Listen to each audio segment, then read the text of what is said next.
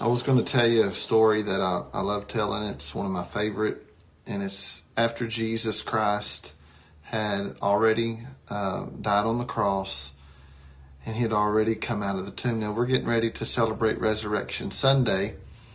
So if you were to go back over 2,000 years ago, you'd be looking at right before Jesus died, this time period. Now, after Easter, after he's resurrected, then that's when this story comes into play over 2,000 years ago. And before Jesus ascended into heaven, he met with the disciples. And it says in John chapter, let me look here, make sure I get it right. Yes, John chapter 20 and verse, you can start around 19. It says that Jesus just appeared to the disciples. The disciples were, in my opinion, they were a little afraid that they had been friends and close to Jesus, and then all of a sudden Jesus has been crucified. So they felt like the mob was going to say, let's go ahead and just get everybody that was friends with Jesus. And we got rid of him. Now I saw James with Jesus. I saw Peter with Jesus. We saw all these disciples that were following Jesus. So this group of these disciples of Jesus found themselves in a locked room. They went and locked themselves up in a room, and they didn't want really any contact with anyone. And the Bible says that Jesus just appeared through the door. I can only imagine what that felt like for those disciples, that Jesus just appeared through the door. He just showed up. And the first thing he said to them, because I believe they were afraid, he said, peace. So we're going to talk about the 4 P's. The first one that Jesus wants to give us is he wants to bring peace. So he said, peace be unto you.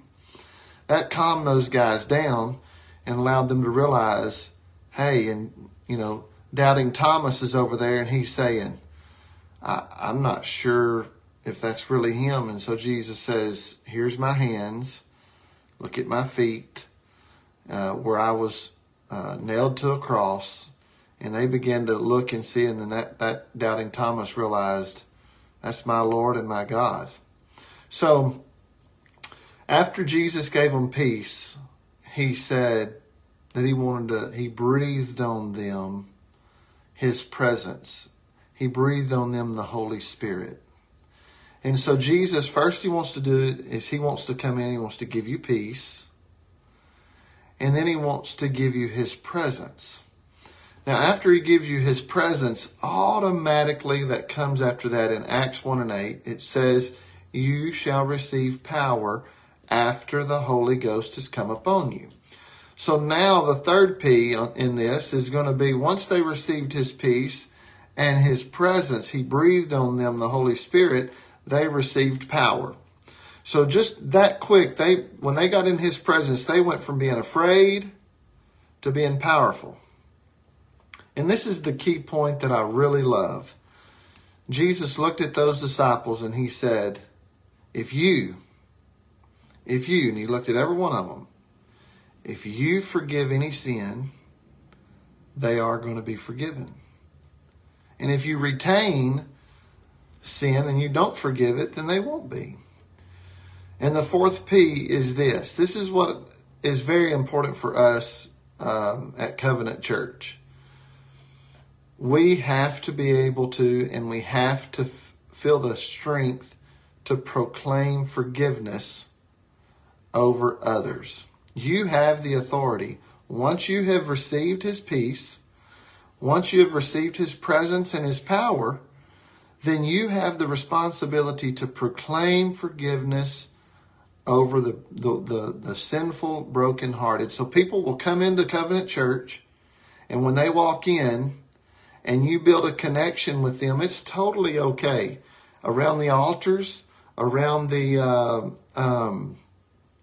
time where you have prayer meeting, for you to go and to lay your hands on someone's back and you just begin to pray and say, Lord, I proclaim forgiveness right now over this person. And let that authority and that power, because Jesus trusts you. If you can forgive that person, how much more can Jesus Christ forgive them? So we need to have open arms for people. We don't judge. We do not throw people under the bus when they come into our church. And if you're looking for a church and you need someone to proclaim forgiveness over you, I'm telling you, it works. It's in the Bible. And do not hang on to the sin of this world. Release it into the blood of Jesus and into the hands of Jesus Christ. Y'all have a wonderful day. Peace, presence, power, and to proclaim forgiveness. Y'all have a wonderful day. See you later, Tim Retha.